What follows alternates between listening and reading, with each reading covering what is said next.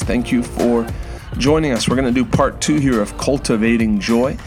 The last podcast we talked about how the devil tries to steal people's joy through thoughts of impending doom, fear of the future, always looking ahead and saying, what if this, what if that? There's a scripture that says, they that put their trust in the Lord shall never be put to shame. The Bible says, in all your ways acknowledge him, and he'll direct your path.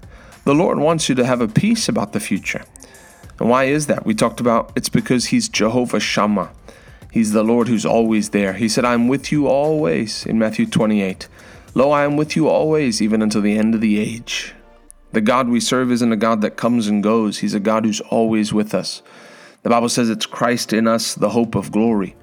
So don't let the devil rob your joy because of thoughts of impending doom. We make our days afflicted with thoughts of impending doom, worry, evil forebodings. The other way that I want to talk about today is the devil robs people by self-examination. The devil robs people by keeping them focused on their self and on their shortcomings.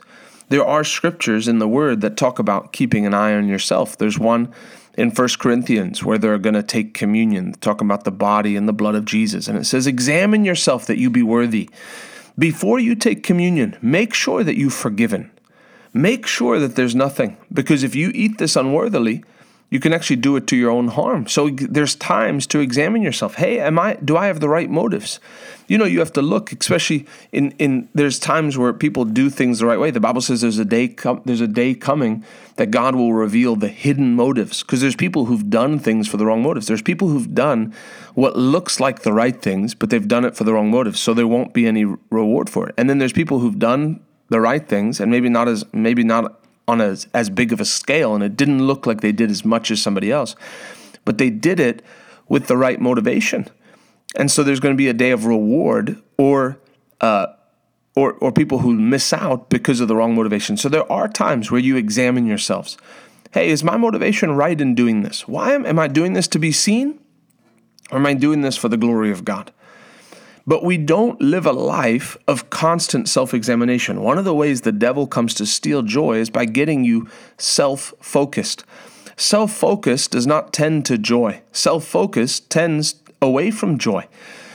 You know what focus tends to joy? Jesus' focus tends to joy. The Bible says in Hebrews 12, we read it on the last podcast. I'll read it again here. It says, therefore, since we're surrounded by so great a cloud of witnesses, let us also lay aside every weight and the sin which so easily besets us, and let us run with endurance. This is how you run with endurance, the race that is set before us. We do this by looking unto Jesus, the founder and perfecter of our faith. You do it by looking unto Jesus. When your eyes are on him, he's perfect. Man, Jesus, you're my provider today. For these next 24 hours, I know I'm provided for. And I know not only that, but I'm living in the flood, that it's the month of heaps. It's the day of heaps. I know that I'm taken care of. I know that this week's going to be a week of supernatural surprises from the Lord. When you keep your eyes on Jesus, the provider, there's a confidence that comes. Hey, I'm going to be provided for. When you keep your eyes on Jesus, the healer's with me. And the same spirit that raised Christ from the dead dwells in me. So when you keep your eyes on Jesus, it tends to joy. When you keep your eyes on self, it doesn't. Why? Because first of all, there's always room to improve. If Paul said, I haven't attained perfection in Philippians, he said, I haven't been made perfect, but I reach ahead. I'm reaching ahead for the mark of the prize of the high calling. I forget those things that lie behind. The devil loves to keep people in a place of where they're just looking at themselves. And then he pokes in areas and says, oh, you should be better in this area. You're undisciplined in this area. Oh, you had a bad attitude over there. Oh, you're a jealous person over here. Oh, that's some envy over there. And he loves to get people where they live their life. And it comes from a place of wanting to do the right thing. Man, I want the Lord to be pleased with me. It comes from a place of wanting to do the right thing. But people go around and feel unworthy because they're so self-focused. You're never called to focus your life on your eyes on yourself. There's times where you examine, am I doing this for the right motives? But you don't live in that place of just keeping an eye all the time.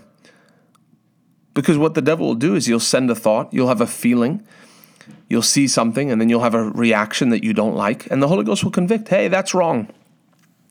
The offering comes up and you think, man, this thought comes, man, I always give. I don't know why they just want, and then you stop yourself. No. Lord, I thank you for that. And you change it. But if you adopt that, the devil will try to work on that. Oh, see, you're not a generous person. You're not going to get a harvest because deep on the inside, you don't really believe in this. And he'll start to work if he can. And he'll steal your joy by keeping you focused on yourself. So instead, you repent, quick to repent. Lord, I'm sorry for that thought. Father, I thank you that I'm going to become more and more generous. Lord, I thank you that I'm going to step out more and more. Lord, I'm going to be a big giver. Lord, I'm going to give to the gospel. I thank you, Lord, I'm going over and above. I'm not just going to give a tithe and a little offering. Lord, I thank you one day I'll give 50%. You move in the opposite direction. But the devil loves to keep people under identities of things that you beat yourself up over.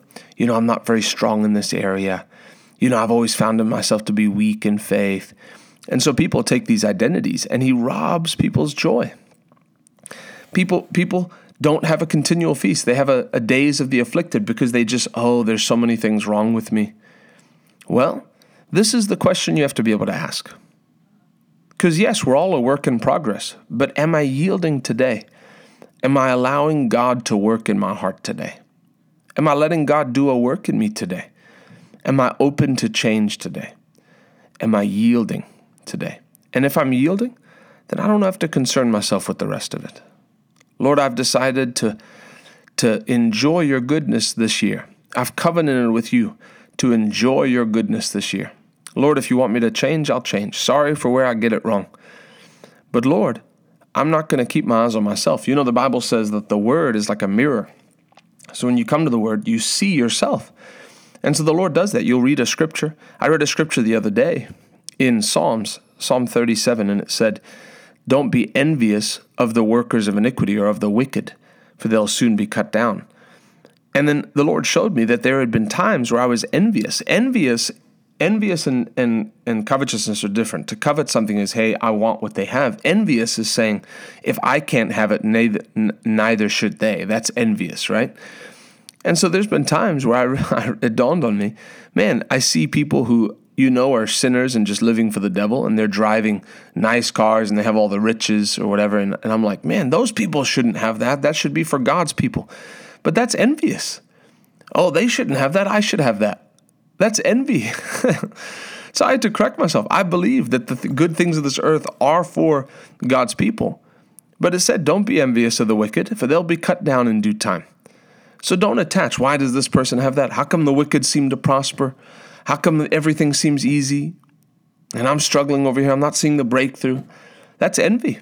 So I had to stop and say, Lord, forgive me. I won't do that again. Lord, I hope, Lord, that they somehow find a way that they turn to you and then they can enjoy the blessing of God. Lord, let those things that they have not be a distraction. So you read the word and the word reflects and you see yourself and then you make the adjustments.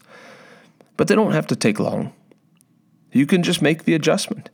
The scripture here I'm going to read in 1 John chapter 3. And it says, I'm going to read verse 18. And it says, dear children, let's not merely say that we love each other. Let us show the truth by our actions. Everyone say actions. We show the truth by our actions. Our actions will show that we belong to the truth, not our feelings. Our feelings don't show we belong to the truth. Our actions show that we belong to the truth. Our actions will show that we belong to the truth. So we will be confident when we stand before God. Listen to this, verse 20. Even if we feel guilty, God is greater than our feelings and he knows everything.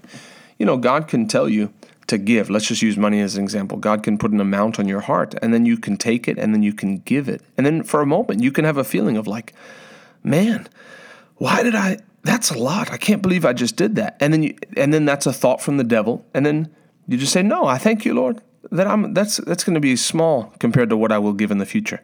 And so you reject that, but the devil will he'll send that thought. I can't believe I gave that much. That's crazy. What was I thinking? And then the next thought, oh, see, you're not really generous. You're not going to have a harvest because you're not truly generous. You just did it for whatever.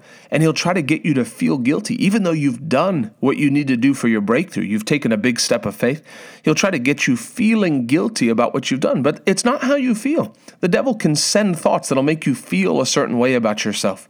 But no, I thank you, Lord, I'm the righteousness of God. I thank you that I'm generous, and I've proved it by my actions. I've proved it by my actions. The devil, you can try to make me feel a certain way, but I'm the righteousness of God. I serve the Lord. I'm a soul winner. I'm not getting caught up on these little attitudes. I'm going to be quick to move on. They're not who I am. I'm a new creature in Christ Jesus. My default is to love, is to be generous. I'm not focusing, I'm not agreeing with the negative. The devil loves to get you to agree with how you feel. I don't listen to how I feel. I listen to what the Word says. Hey, this is the day that the Lord has made. I will rejoice and be glad in it. And then let me read verse 21. Dear friends, if we don't feel guilty, we can come to God with bold confidence. Today's a day of coming to God with bold confidence. You don't need to feel guilty. The devil loves to steal your joy by getting you so self-focused.